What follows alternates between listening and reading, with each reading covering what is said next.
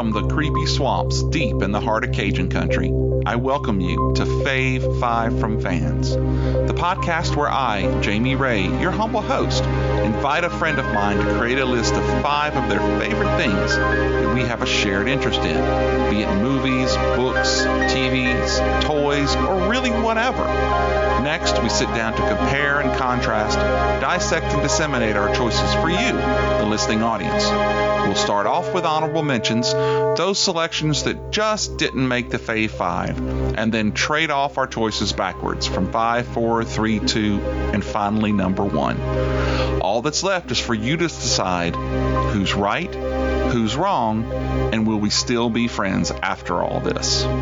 You may be asking yourself, hey, who is this guy? Well, I'm a dad, a husband, a son, and a brother, among other things. I'm into Star Trek, Rom the Space Knight, zombies, and cheese, though not necessarily in that order. I'm an avid fan of movies, all kinds of movies, but I'm especially rabid about horror films.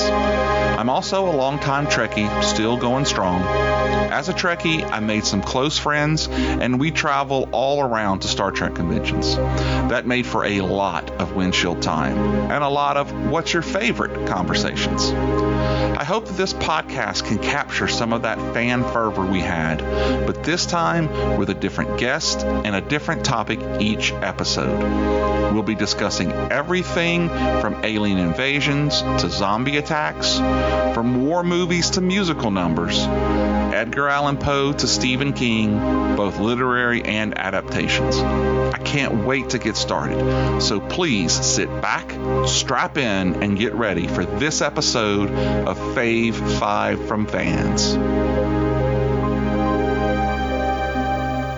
Hello there. Thanks for joining us today. This is Jamie, your humble host, and today I have for you a really great episode.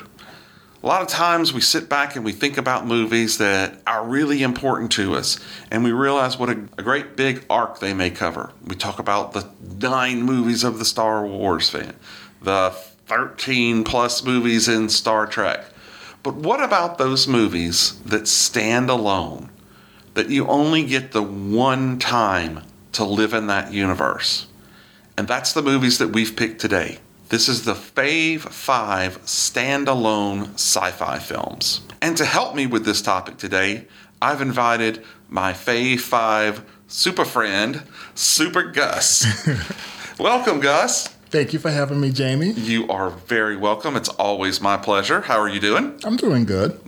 That's very well. It's cold outside, isn't it? Very cold and windy. And wet. Yes. But let's just wait today. We'll probably be in shorts tomorrow. Exactly. That's the Louisiana weather for you. My heater and air conditioner has been running alternatively. They're like battling. No, exactly. I want heat. No, I want cold. I'm waiting for it to break down. But yep. Or just, come home and it have pulled itself from its root and walked off. That's Louisiana for you. Yes, it is. So, as we've talked about, this is going to be what we are going to call our favorite standalone sci-fi films. Yes. What I did is I asked Gus to look at all the movies in the sci-fi realm that aren't part of a series, that don't have sequels, and that didn't come or go to something else like a television series. Now, I actually gave him a little bit of looseness on that one, so we may hear some interesting things that maybe showed up on TV. But I, being the host, was very strict and stringent. And actually, it kind of bit me on the behind, because one of my 5 actually was War of the Worlds, until one of my other friends, Chuck, reminded me that there was a TV series. Show, yeah. So I had to take that one off and make some changes. But anyway, that's going to be a lot of fun. So I think, Gus, if you are ready. I am ready. So as always, I offer Gus and all of my guests an honorable mention or 2 if they like. And these are going to be choices that were really important to us, but when we got down to it, it could not be in the 5. Or it was so bad that we had to make sure not to leave it out of the list. Gus, what are your honorable mentions? Okay, I have one. Okay. And because it's so bad, it's also a guilty pleasure. That's right. Because I think, once I tell it to you, you're going to be like, what? Okay, I'm ready for it. Now, I have to say this first. You know, I'm a huge science fiction fan, such as yourself. Mm-hmm. You know, I have a date with Angela Baker every Friday night. Well, you know, Angela, that date usually lasts just an hour and a half. Right. So I had a huge list. Uh-huh. And I'm like, I need to whittle this down. Right. So I'm like, you know what? When I finish with Angela, who do I usually go to? And then that's when I realized that's how I'm going to whittle down my list. Oh, good. So okay. basically, these are the second dates that I have for the weekend. You've been cheating on Angela. Yes, I have. So my honorable mention / guilty pleasure is 1979's The Black Hole. Oh, that's such a great movie. Oh, my God. There is an inexorable force in the cosmos where time and space converge, where the here and now may be forever. An unavoidable hole moving through space, swallowing everything in its path. Now, man is about to enter the black hole.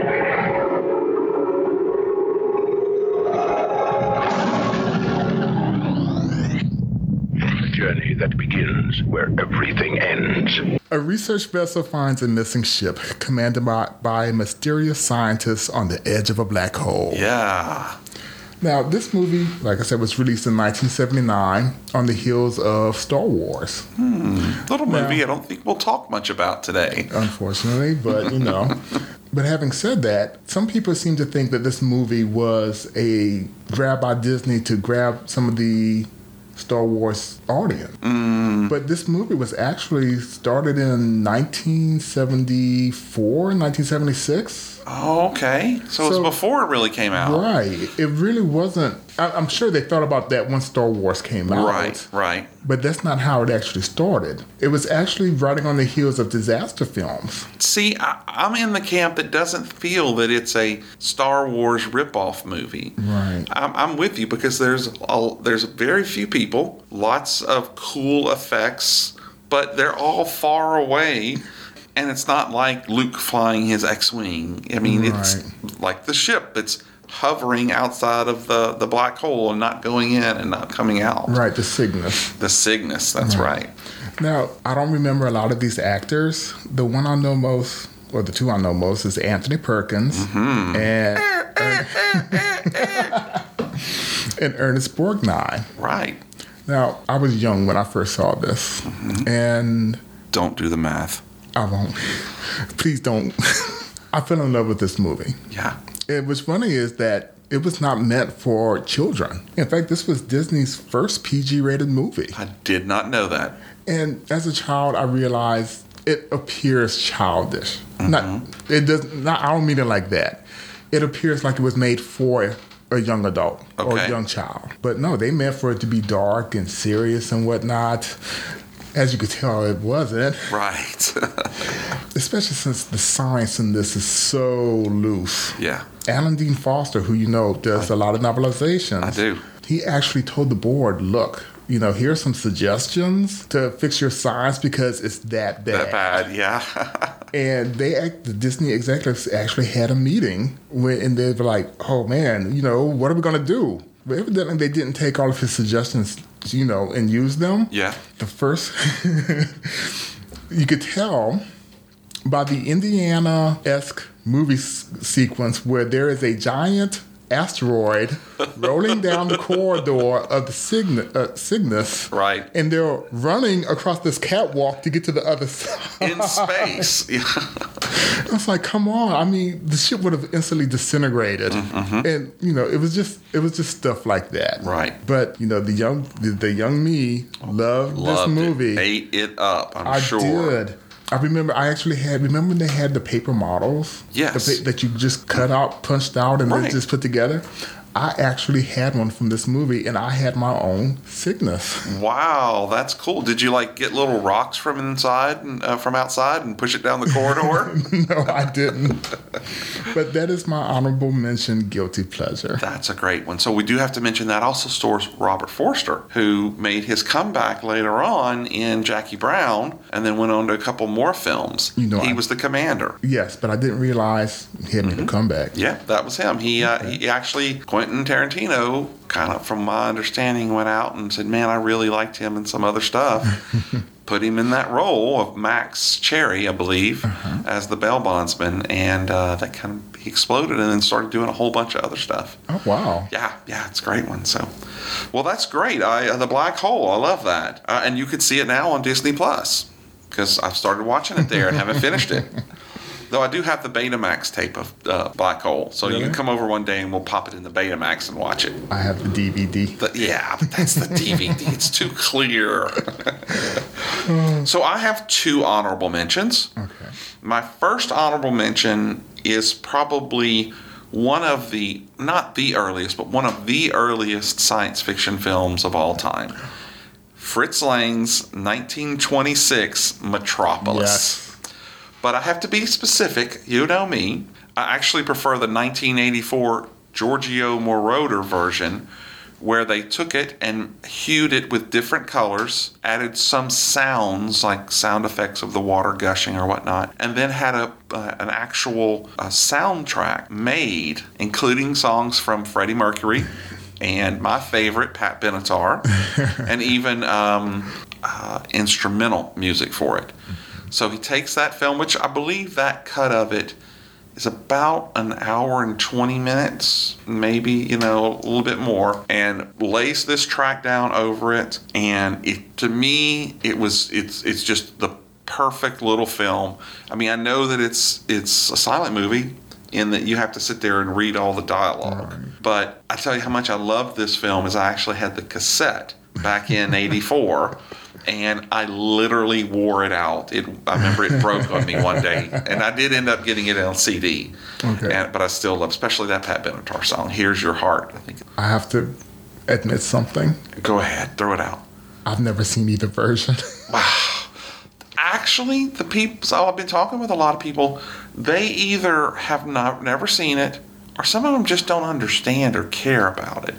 I know vaguely what it's about. Yeah. But it's just, I don't know. I just never got a chance to see either one. So I do suggest you can go out on YouTube and search for Metropolis 1984, and you can watch it for free. It's a beautiful copy, and it has the soundtrack. So basically, it's a story about the haves and the have-nots. Right. And so those influential people live up above ground. And one of those influential guys, his name is Frater. He discovers that under the city, it's just a grim, almost dystopic area where all the people literally give their lives to keep the city running. And he befriends a very sweet teacher named Maria, and that puts him kind of at odds with his father. And then things start to grow, and then of course everyone's always seen the iconic robot. Right. There's a guy who makes a robot so that he can overthrow the haves, and he ends up making it in Maria's image. So she goes down and brings the workers in a revolt, and then kind of, I don't want to say disappears, but kind of leaves. And then the real Maria, who's been being held, shows up, and everybody thinks she's the one who's done it. It's a really great film, and I forgot at one point that Frater ends up having like a fever-induced hallucination, and there are these images of death playing a fiddle with a femur bone, and and another one he's like has a sickle, and it's really a freaky movie. So I would tell you one day just to turn it on. You don't have to sit there intently because I just told you pretty much the movie, but it's a really cool watch, and especially that 80s music. It's very distinct. Okay. That's it, Metropolis from 1926, which actually takes place in 2026. So in 6 years from now, we're going to have a big rewatch party for the 100th anniversary. And we're not all living down, or hopefully we'll be in the clouds. Hopefully we're the haves. So my other honorable mention was one that I really wanted to get on this list. But this list was so hard that I knew I had to put this one, using a little fuzzy math, to put it at number 6. It's 1979's Time After Time. The time is 1893, and novelist and inventor H.G. Wells makes a startling announcement. Gentlemen, I am talking about traveling through time in a machine constructed for that very purpose. The first to use the machine, however, is Dr. John Leslie Stevenson. better known to history as Jack the Ripper. And what was to be a voyage of discovery, in an instant becomes a manhunt through time. From 19th century England to 20th century San Francisco.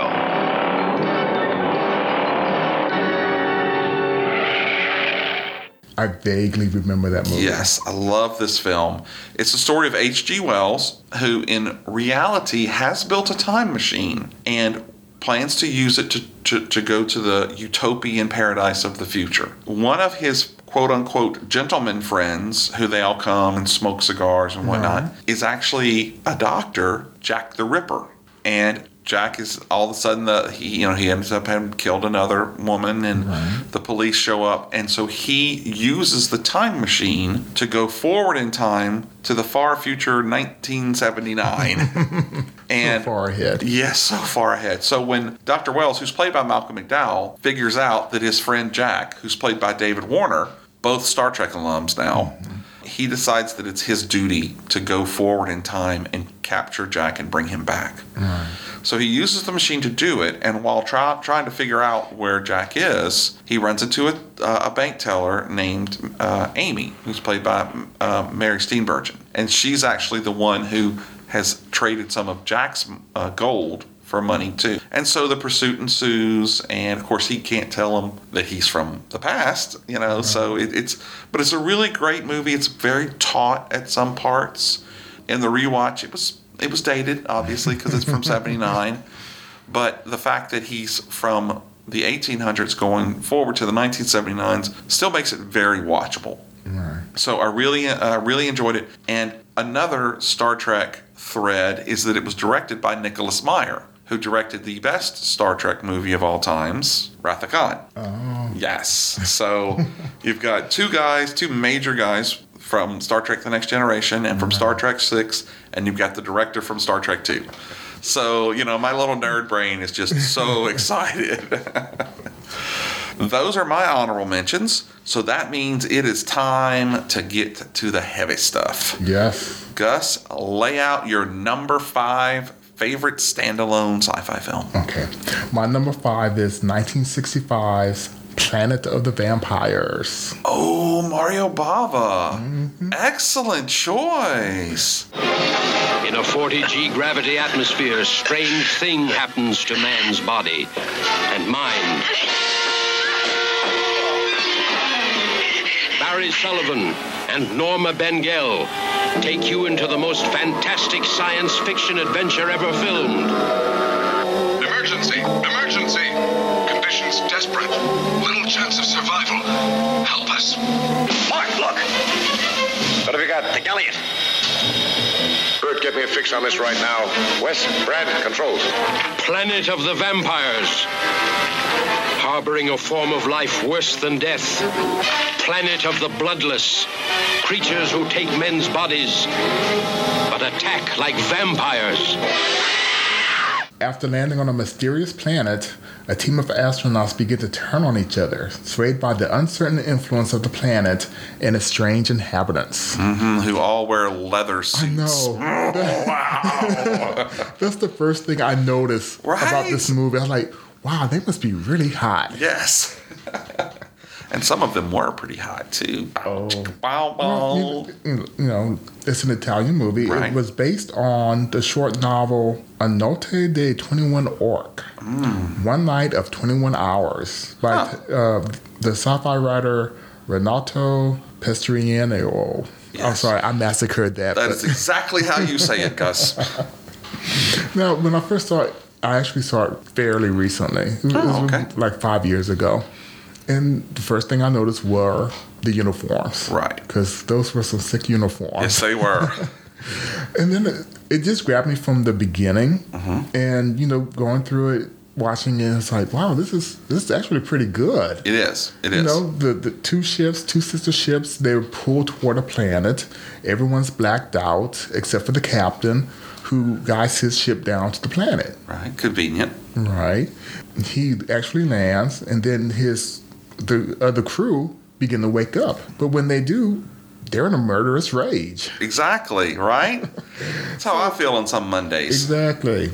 So, everybody's trying to kill each other, and the captain, being the captain, he's like, I'm going to take charge, and he goes around like knocking everybody out. Right. Not literally, but, then they come to their senses. So they're like, what's going on? What's going on? So, the sister ship is some ways away. They finally find it. They go investigate, realize that they're all dead. Oh, no. Well, it turns out they're not all dead because there are survivors. But are they survivors? Exactly. They're acting very strangely. Well, they realize the ship can't take off, so they're trying to fix that. They do come across a mysterious ship, and this is what really caught my attention.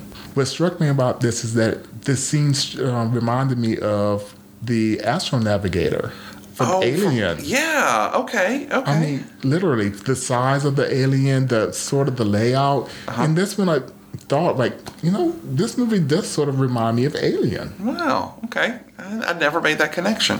It was really sort of there. Right. It just evoked images. Right. Yeah, no, I'm with you.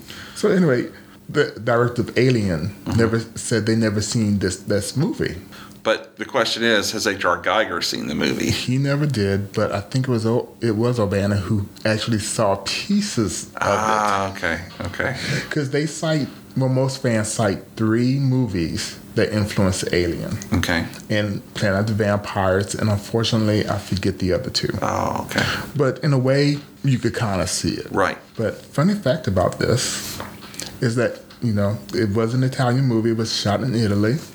They had an American actor, Portuguese, Italian, Spanish. Yeah. When they're actually filming this movie, they are all speaking their native language. That is something that I've seen a lot, because I love Bava's horror films, and I've seen a lot of them, and he has American and Italians. And I remember seeing an interview once where the American actor was saying, yeah, I know what she's saying, but she's saying it in Italian. And, I'm just trying to imagine what that was like filming. That must have been tough. Exactly. But, they nailed it because the interactions, I don't want to say actors then knew how to act. Yeah. But, they nailed it. I mean, I would have never guessed that they were all speaking different languages and that it was just dubbed later. I'd love to see an undubbed version of that. That would be cool. That would be so cool. Yeah. But that is my number 5 pick. That is an excellent choice, Gus. Excellent choice. Let me back up. Okay. Suffice to say, they escape, but it turns out the 2 people who do escape are actually possessed by aliens. Oh, don't you hate when that happens? Yes, and they are headed for Earth now. But being that it's a standalone, we never know what happens. Exactly. That's a great one. I really enjoy that. I've got to go back and watch because I've only seen it once. So we'll see what it's like. All right, so that leads me to my number 5. And this is actually a movie that we've recently talked about. But again, as a standalone movie, it really, really stood out to me. It's a movie about food and about the lack of food and about... I'm talking about 1973's Soylent Green. I love that movie. I do too. What is the secret of Soylent Green? What is the secret of Soylent Green? Charlton Heston, Edward G. Robinson, Chuck Connors, Lee Taylor Young, Brock Peters, Paula Kelly, and Joseph Cotton fight for survival and try to solve the most bizarre riddle ever to face mankind. The search for the secret of Soylent Green. You will find out why Soylent Green means life. You will find out why Soylent Green means death. We've got to stop him! Somehow! What is the secret of Soylent Green? Please! This time, as you remember, as fans out there who may have listened to previous episodes, this made my fave food related. Yes. I love this movie for a different reason from the food. It's really one of the first films that I remember watching, not even knowing what dystopic meant. Right. To see all of these people living in squalor and just fighting to survive and fighting for food, and then the scoops coming and smashing people. And seeing Charlton Heston as a figure of a police officer who is just like everyone else that's down there. He hasn't tasted strawberries in years, you know. And it really has always stuck with me. I thought it was a very solid film. The screenplay was based on a 1966 novel, Make Room by Harry Harrison. Yes. If you don't know that Soylent Green is people, I'm sorry, but we're going to go ahead and tell you.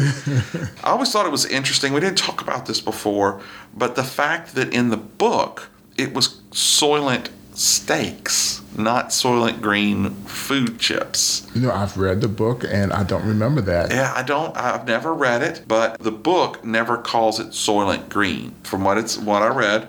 And it says the title wasn't used because there was a movie coming out that was called Make Room for Daddy.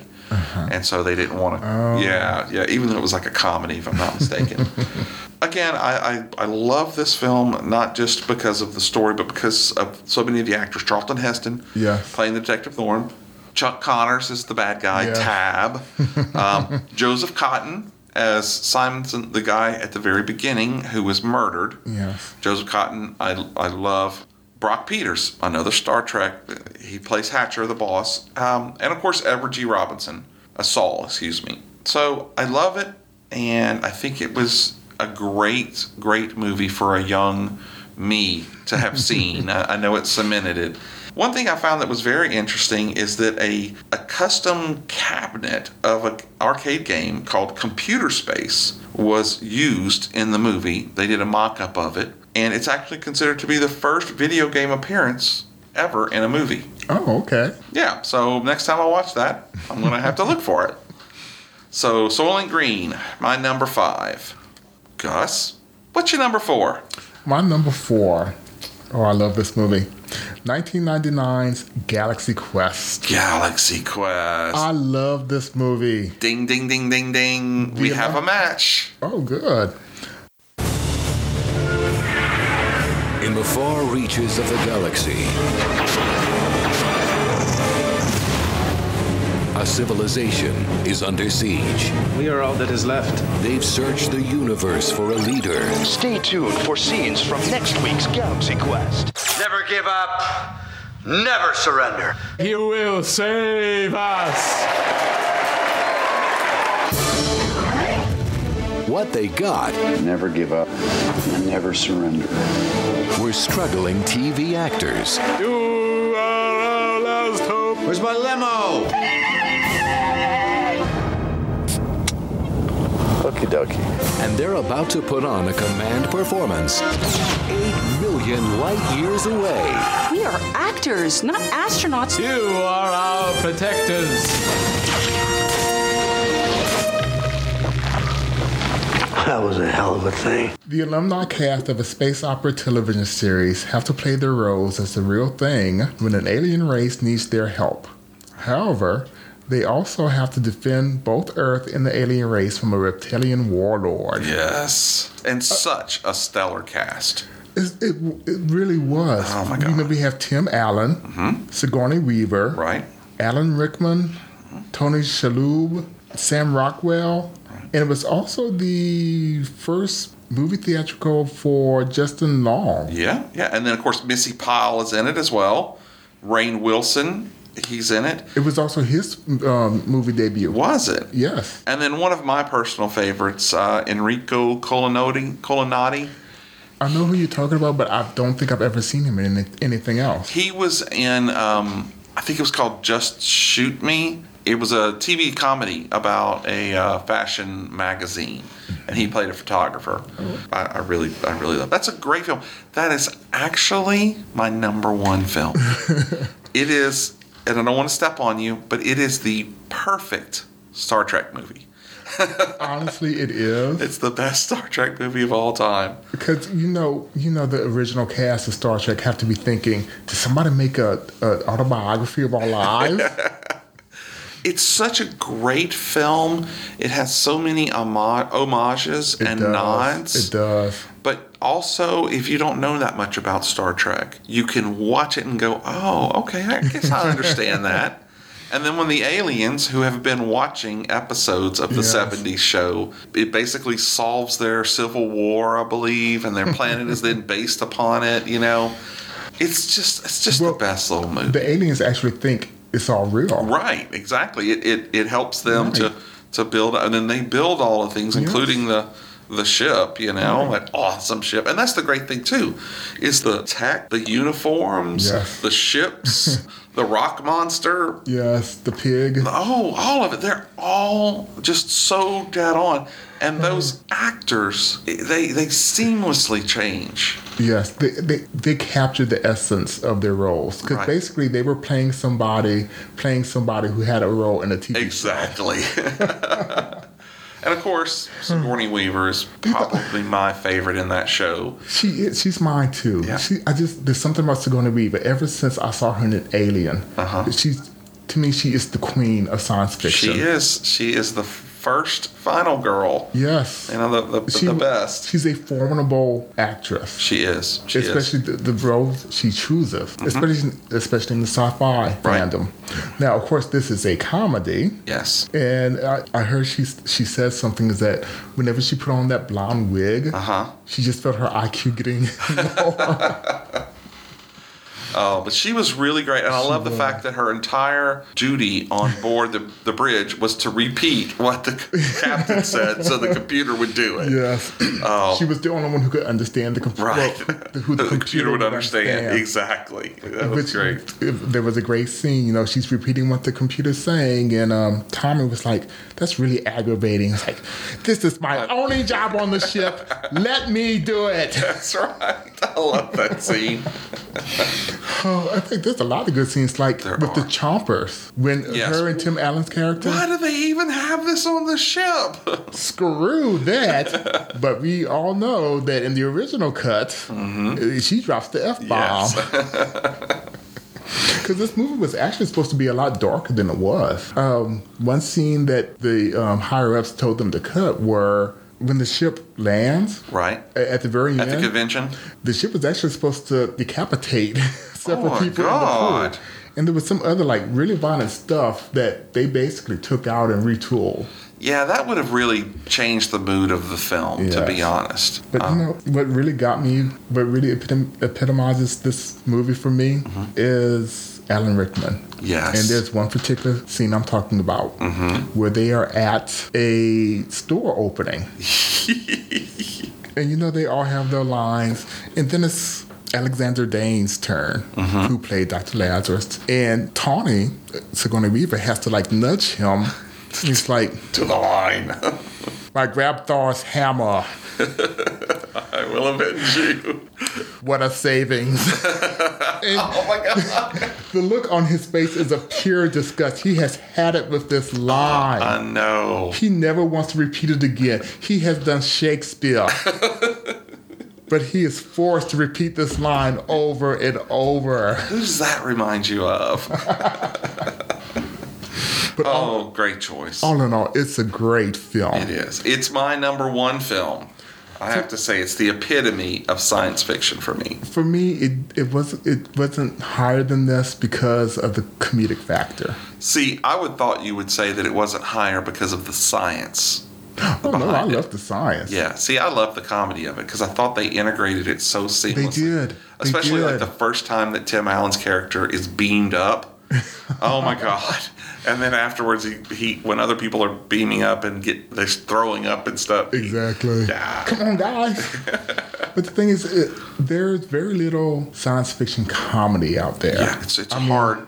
You know, Spaceballs, a great one. That one. Ice Pirates with Robert Urich. Yeah, I know. For me, my favorite one outside of this is Red Dwarf. Yeah. I love that series. Yeah, that is a great series. So I do have to say the one thing about this, they actually did a comic book series after this. Actually, they did too. Yes, right. 2 4-issue series I think the first one was 5. I'm not sure about the second one. Yeah, I have both of them at home. Oh, really? Yeah, they're great stories. I'll let you read them if you like. Yes, I'd love that. Oh, for sure, no problem. Well, great. Well, then I guess that means you're going to want to know what my number 4 is. Yes. And my number 4 is classic retelling of the movie High Noon, but in space.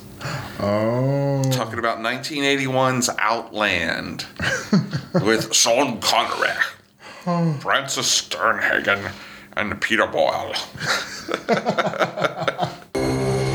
In a mining town on the second moon of Jupiter, something deadly is happening. I got nothing more on that incident in the mine yesterday. It looks like some guy just went wacko. It happens here. How often? I don't know. It just happens here. Why? I'm not a psychiatrist. I can't tell you why. Some people just can't take it here after a while. What's that guy think he's doing? No way it could have been homicide. Had to have been a suicide. Outland, the ultimate enemy, is still man. So it's got a great burn because you got Sean Connery. He plays a federal marshal on Io, a moon of Jupiter. And he's brand new there. He's only been there like 2 weeks. And so basically it's a mining community, Con Am 27, because you see the number 27 everywhere in this film. And the general manager is played by Peter Boyle. And Peter Boyle is not a great upstanding guy. The movie opens up with a miner who starts freaking out and thinking he has spiders inside of his suit while he's outside of the environment. Right. Ends up ripping it open and he blows up inside the suit. And then another guy walks out the airlock onto the elevator and goes down with no suit on. So something's going on. And every time somebody dies, all of a sudden the bodies are taken and shot out. So he goes to see the local company doctor, Dr. Lazarus, which I thought was a great name, played by Frances Sternhagen. And Frances is great in this role. She is the Dr. McCoy of this movie. She's grizzled. She's tired, but he's having none of her crap. So he comes to her and says, something's going on. I want to know about how many deaths there have been in the last 6 months. Mm-hmm. And she comes back. There's been 24. And he's like, holy crap. She goes, you know what? There's been 28 before that. What? Because you know how many were in the year before that? 2. And so Sean Connery, being the apt marshal that he is, figures out what's going on and does his part to stop the flow of what they find out is a drug, polydichloroeuphorbia. It's basically an amphetamine that makes them work harder, but then if you use it too often, it causes you to go psychotic. And Peter Boyle is bringing it in so that the numbers are up and everybody's making money. And he basically... It's always about money. It's always about the money. It's always about the money.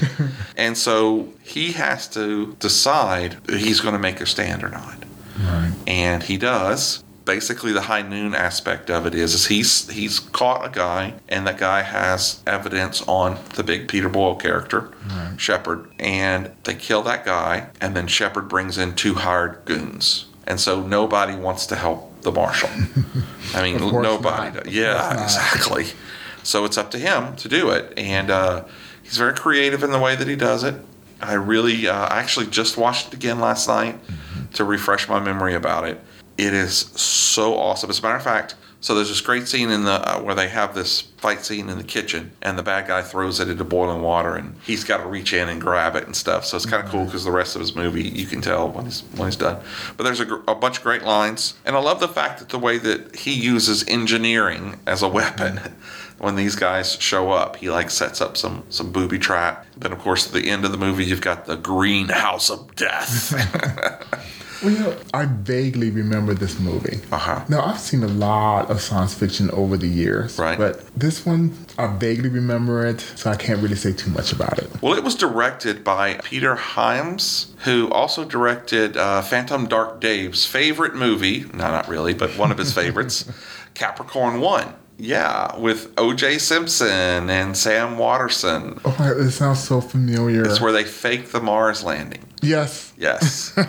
He's a really interesting director. He does a lot of cool stuff. There's so many things about this movie that are great. Everyone in this movie smokes. I mean, they're smoking everywhere.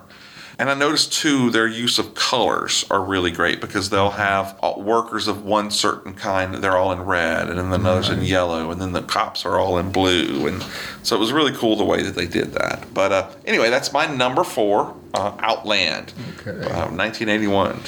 So let's see, 5, 4. That means number 3. What's your number 3, Gus? My number 3 is 1953's version of War of the Worlds. A small town in California is attacked by Martians, beginning a worldwide invasion. This could be the beginning of the end for the human race. For what men first thought were meteors or the often ridiculed flying saucers are in reality the flaming vanguard of the invasion from Mars. Looks like they're going to come out of that gully pretty soon. We'll have to rush our defenses to be ready when they do. We're going to need plenty of reinforcements. We'll get them. Lieutenant, look! The nations of the world mobilize their armed might, rushing to defend the Earth against the unknown weapons of the super race from the Red Planet. Is there nothing that can stop the Martian death machines? Guns, tanks, bombs. They're like toys against them. We know now that we can't beat their machines. We've got to beat them. All over the world, human beings cower before the onslaught of these unearthly enemies, whom no one has ever seen. Panic that sweeps around the globe as the great masses of mankind flee blindly in a headlong stampede of hysteria.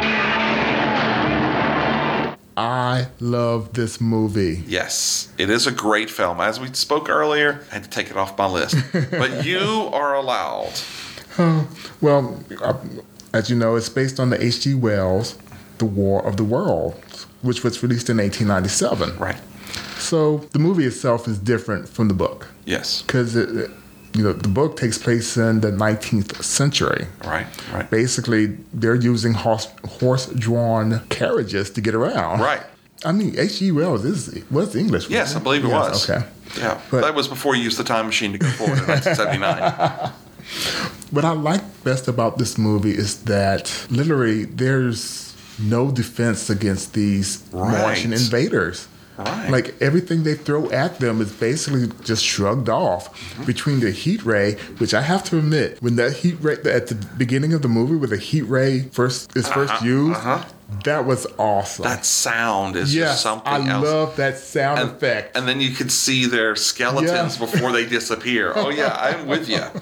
That's a great one. It is. I love this movie to death. Now, I don't know how true this is. I'm sure you've heard that the radio presentation of it caused a panic amongst the people. Now, news articles have come back and said that's not really true. Yeah. There were some people who were kind of nervous, but there was no great panic. Right. Like the newspaper portrayed. It was. That's how I want to believe it.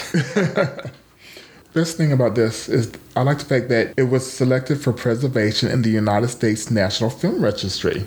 It was inducted in 2011. It's such a beautiful film, and their use of colors in this movie is just phenomenal. And you don't see the alien until the very end of the movie. Right. It's great. They really held on to it and kept the surprise. And I love the interaction between Gene Barry's Dr. Clayton Forrester and Anne Robinson's Sylvia Van Buren. Mm-hmm. So you notice the name when you were rewatching it, Dr. Clayton Forrester. Does that name ring a bell? Mystery Science Theater 3000. That's Dr. Forrester. Yes, I knew that. Yeah. Vaguely, but once again, I have to admit something. Yep. I don't think I've ever seen a movie from that series. No. Oh, Gus, we have got to rectify that. It was out when I was in high school, but it was just like, I couldn't wrap my head around it because you're talking during the movie. Right. Yes, what you're saying is funny, but you're ruining the movie for me. It's like going to the movies today and just having somebody do a running commentary, which just drives me crazy. Well, you're supposed to know before you get there. So, yeah, but anyway, I always thought that was cool that they used that name. Yeah, but no, it's a really great movie. It is. I will agree with you. Like I said, it was on my list till I remembered. But you are allowed to have that as your number 3. So, my number 3 is also a movie from the 50s. But I'm going even a little further back to 1951, where we'll remember the day the Earth stood still.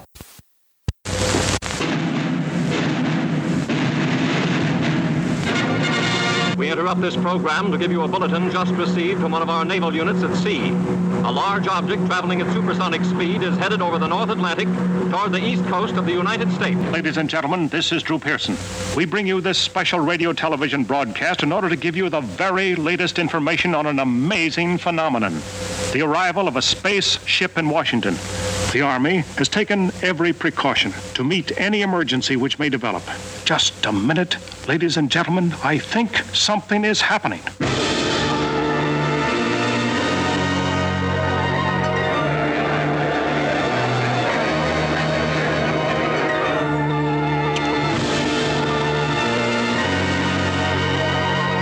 Okay, I have to admit, before you go any further. If you tell me you haven't seen this movie, the podcast is over.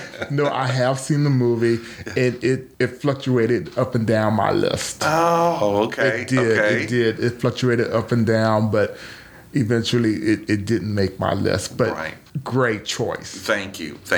This was actually my father's favorite movie. Really? As a matter of fact, if you go to my DVD case now, you'll see that I have 2 copies of it. Mm-hmm. Because I remember I bought it for him one year for Christmas, and I enjoyed all the features and watching the movie. I went back and so I have the same copy twice sitting on my... But it's such a classic movie. It's really one of the first scary science fiction films I remember seeing. And it wasn't scary because of jumps. I mean, it was really the atmosphere that they used to build it. And even for a young kid, I could remember thinking, these guys could wipe us out and we could do nothing. Kind of like against the aliens in the War of the Worlds. So I think it was just really good. And of course, this movie was so important to pop culture going forward. You know, because you've got the Evil Dead connection where he's trying to say Klaatu Barada Nikto, screws it up. Mm-hmm. And then you've got the Return of the Jedi connection, where 3 of Jabba the Hutt's minions that are on the skiff, one of them's Klaatu, one of them's Barada, and one of them's Nikto. I never realized that. Yes, it is. Yes, it is. Oh, wow. What a cool fact. It is cool, and there's a lot of little things, throughout the movie that you'll see in other films. Yes, I do. Of course, you've got Gort, who is just such an awesome robot. Michael Rennie is Klaatu, which was just, he was so slick and so cool, and he gave you this, you could see that he was an alien, but pulled it off. Mm-hmm. And then, of course, Patricia Neal, who's one of my favorites of all time. And then you've got, again, Sam Jaffe, who we just talked about being in Soylent Green. Mm-hmm. And then, of course, Frances Beauvier, Aunt B from the Andy Griffith Show. Yep, she's Mrs. Barley, the woman who runs the boarding house. So it's a great film. It's amazing the way that they're able to so effectively build a sense of urgency in the movie, especially when he's wounded. Mm-hmm. And oh my gosh, if he dies, Gort's gonna just go to town, And he puts off a really good feel of like, I can't die because I have to save you, the people of Earth. There's a story behind that whole situation. Oh, please tell. Evidently, that director was trying to make an allegory towards Jesus. Oh, I could see that. So the director, another Star Trek connection, Bob Weiss. Right. Yeah. Well, I didn't. He thought he was being really subtle. Uh-huh. But the movie company was like, yeah, we see what you're doing. No. Where he dies, and Gort brings him back. Mm-hmm. Mm-hmm. Originally, he was supposed to just be better. Oh. But when they realized what the director was trying to do, it's like, no. Which is why they changed the line to nobody has that power except for the divine creator. Oh, yeah, okay, that makes sense. What was his name in the movie? Klaatu. No. Gort? His alias while he was roaming around. Oh, you got me there. I can't remember. The initials, I could tell you this, were JC. Oh, wow. That's clever. He came to save the people of Earth. Yes, he did. He actually died. Right. He was, like I said, it's supposed to be an allegory. That's really cool. I never have heard that before. No, that's what people are saying. They could just totally be coincidence. Yeah. It's not like we can ask Bob Weiss, right? But no, that's a great choice. And like I said, it went up and down my list. Yes, it's a great one. So ultimately it fell off, I guess. Yeah. Oh, okay. Well, so that means, Gus, that you have a number 2 that you can lay on us. Yes. Very interested to know what this one is. Well, actually, it came from the same year. Oh. 1951's The Thing from Another World. Oh, see? Is it human or inhuman? Earthly or unearthly?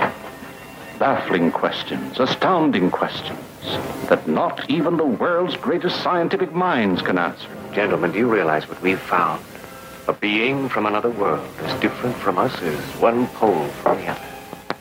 If we can only communicate with it. See? What happened, Doctor? In the greenhouse, I was working. I couldn't see. Yeah. Then a blast of cold air, and I heard Olson scream. Come here. Get in the corner. Now hold this in front of you. Stay by the light switch. 1.9. Needles hit the top.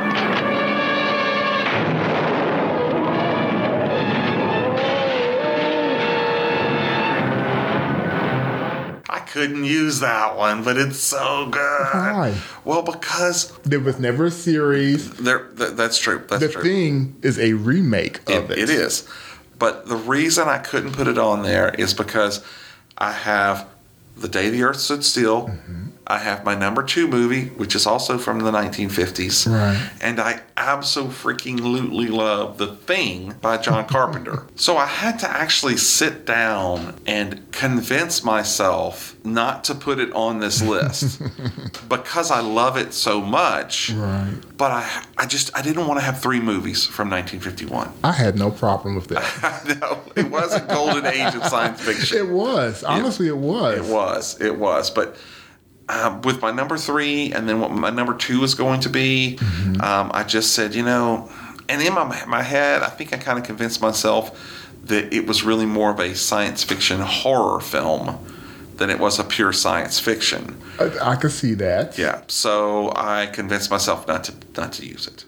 But excellent choice. Howard Hawks at his best. Oh, it's just, for me, one of my things in some of the movies I like is the fact that they're cut off. Mm-hmm. Right, total isolation. Because they are in the Antarctic. That's right. There's no one to come save. And there's nowhere to go. Exactly. And there's something about that. When you realize that the only person you can depend on is yourself and the immediate people around you, that there's not going to be a cavalry to come save you, it just adds to the suspense. It does. Now, you know who the Thing was. James Arness. Yes. From Gunsmoke. Yes, he was. He was a stunt man. Yes. And this was one of the first roles that he did. You realize he was really embarrassed about it. He was so embarrassed about it that he did not even go to the premiere of the movie. I did not know that. What's wrong with a big flaming carrot, Come on. But, this is another classic that was also deemed culturally significant and was also selected for preservation in the National Film Registry. As well it should be. Yes, it was done inducted in 2001. Oh, it's got one of the best closings of almost any movie I've ever seen, where Scotty is giving his report. Now, I have to say something about that. You have a newspaper man looking for a story at a military installation. Exactly. This could only have been in the 50s. Because if this was now, he would be branded a traitor. Right. Shipped off somewhere and then just killed right then and there. Exactly. You know what I mean? There was some things about this. I'm like, wow, they're just letting him run all over the place. Mm-hmm. You know what I loved about the film, too, is the way that Hawks allowed his actors to talk over each other. Before then, you really didn't see much of that. It was, I'm going to tell you something and you're going to tell me something. Mm-hmm. And I also really enjoyed Patricia Neal. What was her name? Nikki. I love the way that she and the captain interacted. Yes, they had great interaction. They had great comedy. Now you realize she was also in The Day the Earth Stood Still in 51. So she was on fire at that time. But when it was just those two and she had him tied up. I know. I love that scene because you see he's not tied up. It's like, how long have you been free? It's just their interaction was so good. Wonderful. Yes. It was wonderful. It's such a good movie. I'm glad you brought it up, Gus, because I said I couldn't bring it up myself. That's a great number 2. So I'm going to see your 1951 movie starring James Arness with my 1954 movie with James Arness. That's right, I'm talking about Them, the giant ant movie. Oh my God. With James Whitmore. And I forgot all of...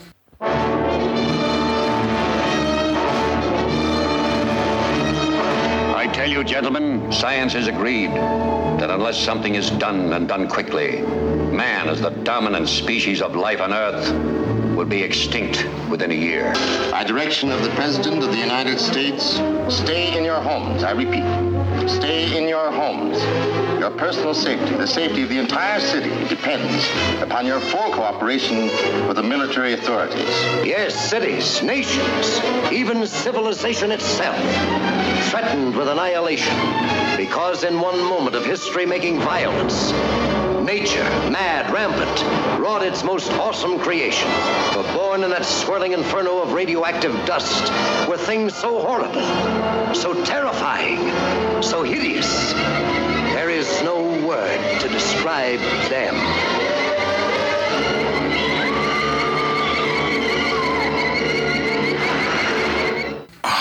Man, I love this film. I forgot all about that movie. Yes, it is such a good movie.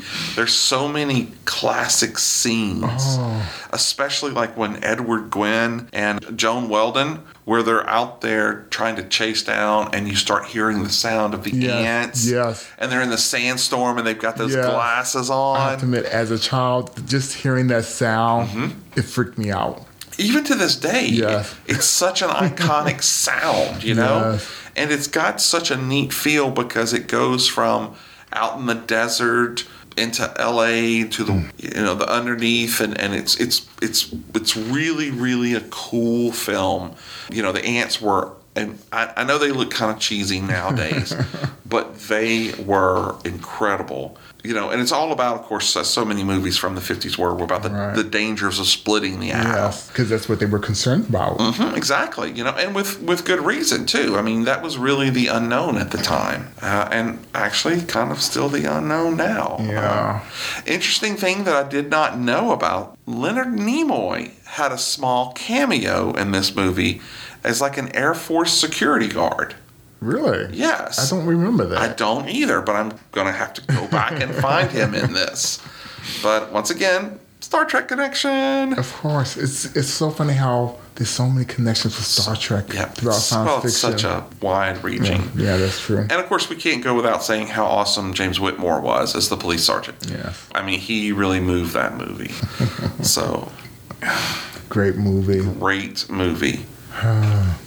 I guess if my math is correct, without having to take my shoes off to count down, that means we have come to your number one choice. Yes, my number one. So lay it on me, Gus. What's your number one favorite standalone sci-fi film? 1978's Invasion of the Body Snatchers. Sleep. The seed is planted. Sleep. Sleep. Terror grows. Sleep. Matthew! Like the others. Elizabeth, wake up! Get you when you sleep. Sit up! Invasion of the Body Snatchers. It's got no detail, no character. It's unformed. All of a sudden, they're growing like parasites. Is it contagious? People are being duplicated. How do you know my name? I didn't tell you my name. Can't find anything in here that looks like a body. One side's nosebleed. It looked right at me. You're looking at it as if it was human. It was not human. Now, the classic fear begins to grow. We're being cornered. In a modern masterpiece of science fiction. They're barricading the street. Invasion of the Body Snatchers. Get down. Starring Donald Sutherland, Brooke Adams, Leonard Nimoy. There are a lot of versions of Invasion of the Body Snatchers. And Puppet Masters. You can't. You've got to count those. But my favorite is the 1978 version with Donald Sutherland. Yes, and Leonard Nimoy. Oh, and you know who else? Jeff Goldblum. Yeah. And Veronica Cartwright. Be Still My Heart, Veronica I know. Cartwright. So there are a lot of sci-fi alums in this movie. Right. And she doesn't get the weird scream at the end, but it's Donald Sutherland who does. But yes, she still freaks out and cries. Yes. To me, this was a perfect movie. Yes, it was very well done. Mostly, they're in a large setting. Mm-hmm. You know, most of the movies I like, you know, they're cut off and whatnot. But they are, in this one, they're in a large setting, but they are still beset by this malicious force, insidious force, that they have no idea is coming after them. They don't know how to fight it. It's just... And when it gets you... It gets you. Is when you fall asleep. Right. Something that you have to do. You know, that's why I think that the movies like the Nightmare on Elm Street movies were so popular, because you have to sleep. Right. And in this movie, when you sleep, you wake up, but you're not you anymore. Which was another great part with the pods. Oh, they did great effects on those. Yeah, so you got to really give them, those effects were amazing. The way the pods had all the stringy and stuff that came out of it. It was creepy when I saw it, you know. And like I said, this was 1978. Yeah. I have to, they really were on their game. Yes, visual effects wise. Yes. And, you know, Donald Sutherland, he had that intensity to make this work. Right.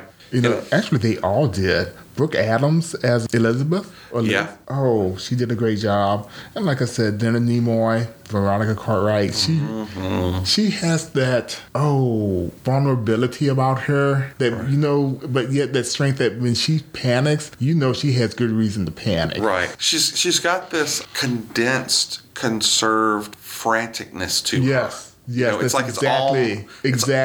It's just about to boil over, but you know she's holding it in, and man, when it goes, it goes. You know, that's a great one. You know who else is in it? Yes, from the beginning of the movie. Yes, Kevin McCarthy. Starred the original.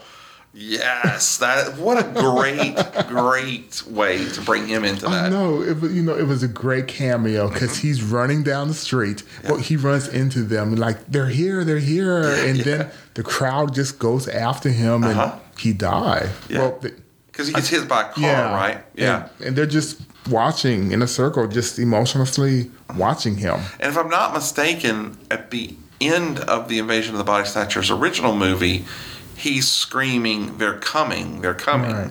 And so now in this sequel, they're here. I'll have to go back and look and compare those two together. There's somebody else from the original film in it. Oh, really? Who? Yes. The director, Don Siegel. Oh, really? He is the taxi driver. Oh, wow. Now, I don't know if you noticed this or not, but both Donald Sutherland and Brooks Adams look really apprehensive. The reason for that, not only because the part called for it, but because Don Siegel, who was the cab driver, was driving. He was visually impaired, like almost completely visually impaired. Really? And he didn't have on his glasses, and he was driving late at night in the dark through the streets. Wow. So there was a reason why they were looking so apprehensive. Yeah, I think I would be too. That's crazy. I did not know that. It's just so funny, like, they knew how to get that out of them. Exactly. But no, this was a really, really great movie. That is an excellent choice. Do you remember the banjo player from the park? Vaguely. Okay, well, he's not really important except for, you know, when you see the dog. Oh, yeah. Oh, my God, the dog. The thing about that, though, is that the song he's playing was actually done by Jerry Garcia. Really? Yes, he's the one who plays that melody. Wow. Which has led people to believe that he was actually the bum. But he's not, right? No, he's not. Yeah. Which I thought would have been pretty cool if he had been. That would have been awesome. But no, it's not him. But no, great movie. This is actually one of the greatest remakes of a movie. They did better in every aspect than the original, and the original was already a classic.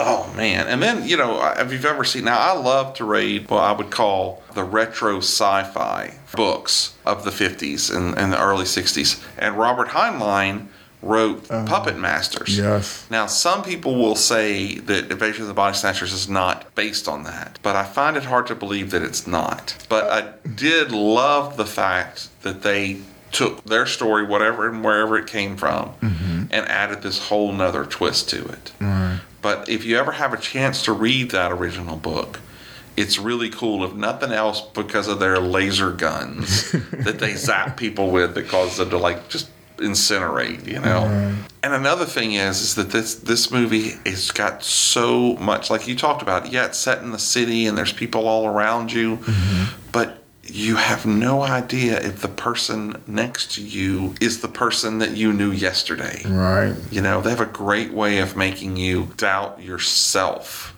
and everyone else around you. Yeah. Excellent choice. That's cool. Well, I think, because you've already said Galaxy Quest, which was my number one, that brings us to an end. Oh, really? Wow, that was quick. Yeah, I think that's it. So I have to say, this has been a lot of fun. This was a tough list. It was. You know, like I said, originally I had like over two dozen movies that I had to whittle down to. Oh, yeah?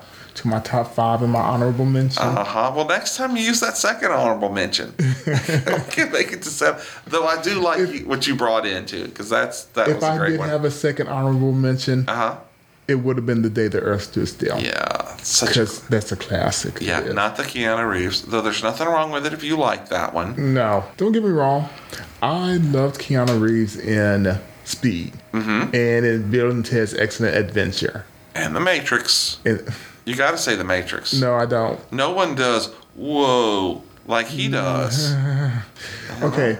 I know as a science fiction fan, a science fiction geek, I should be all into the Matrix movies. Yeah. I'm not. Oh my gosh, Gus. Really? Okay, the first one, yes. It was cool. It was interesting. I wouldn't even say it was in my top 20. It's that's just, I can't believe that. Well, I mean, but as we say on this show, you can have your opinion no matter how wrong it is. Visually, it is appealing, but Yeah, I got you. Well, I guess this will bring us to an end. Again, a lot of fun, Gus. A lot of fun. It was. And I want to tell you out there in podcast land to make sure that you look for us on Stitcher and on Podcast and on Apple Podcasts app and even on Spotify.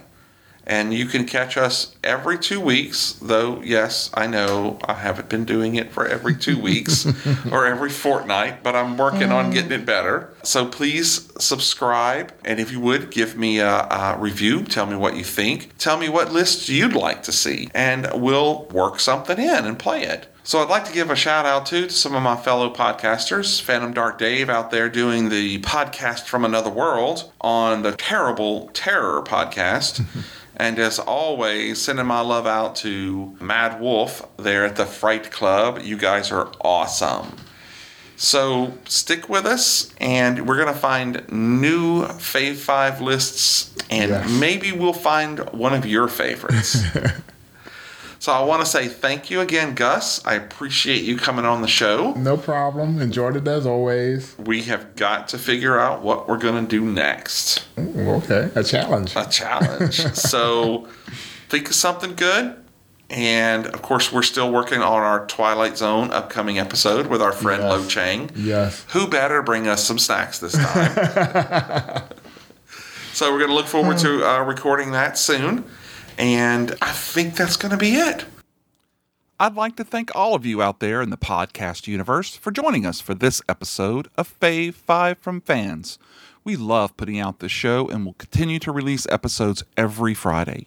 You can find us on the AOC Podcast Network at www.aocinc.org. Under podcasts, look for Fave 5 from Fans. Or you can subscribe to the show via Apple Podcast and iTunes, Spotify, Stitcher, TuneIn, and Podbean. Please rate and review us so that more people can hear about us and help us to grow. We'd also love it if you'd interact with us on Twitter at fave5from fans, on our Facebook page, and on Instagram. Like and share everything. We here at Fave 5 from Fans are excited to be part of the Slightly Irregular Podcast Network. You can find us at sipnet.us and on Instagram. The Slightly Irregular Podcast Network is a varied group of podcasters. You'll hear titles like The Terrible Terror Podcast, the podcast from another world, Dead Hand Radio, the Paranormal Activity Podcast, Angry Dad Podcast, the Back in Time Podcasts, From the Wastes, and us, Fave 5 from Fans. So remember, folks, it might not be the best. It might not be the most popular. But if it's your favorite, then it's good enough for us. Gus, take us out. All right. Good night, Pod Universe. Good night, Pod Universe. This is Hulk Boy from Hollywood saying good night.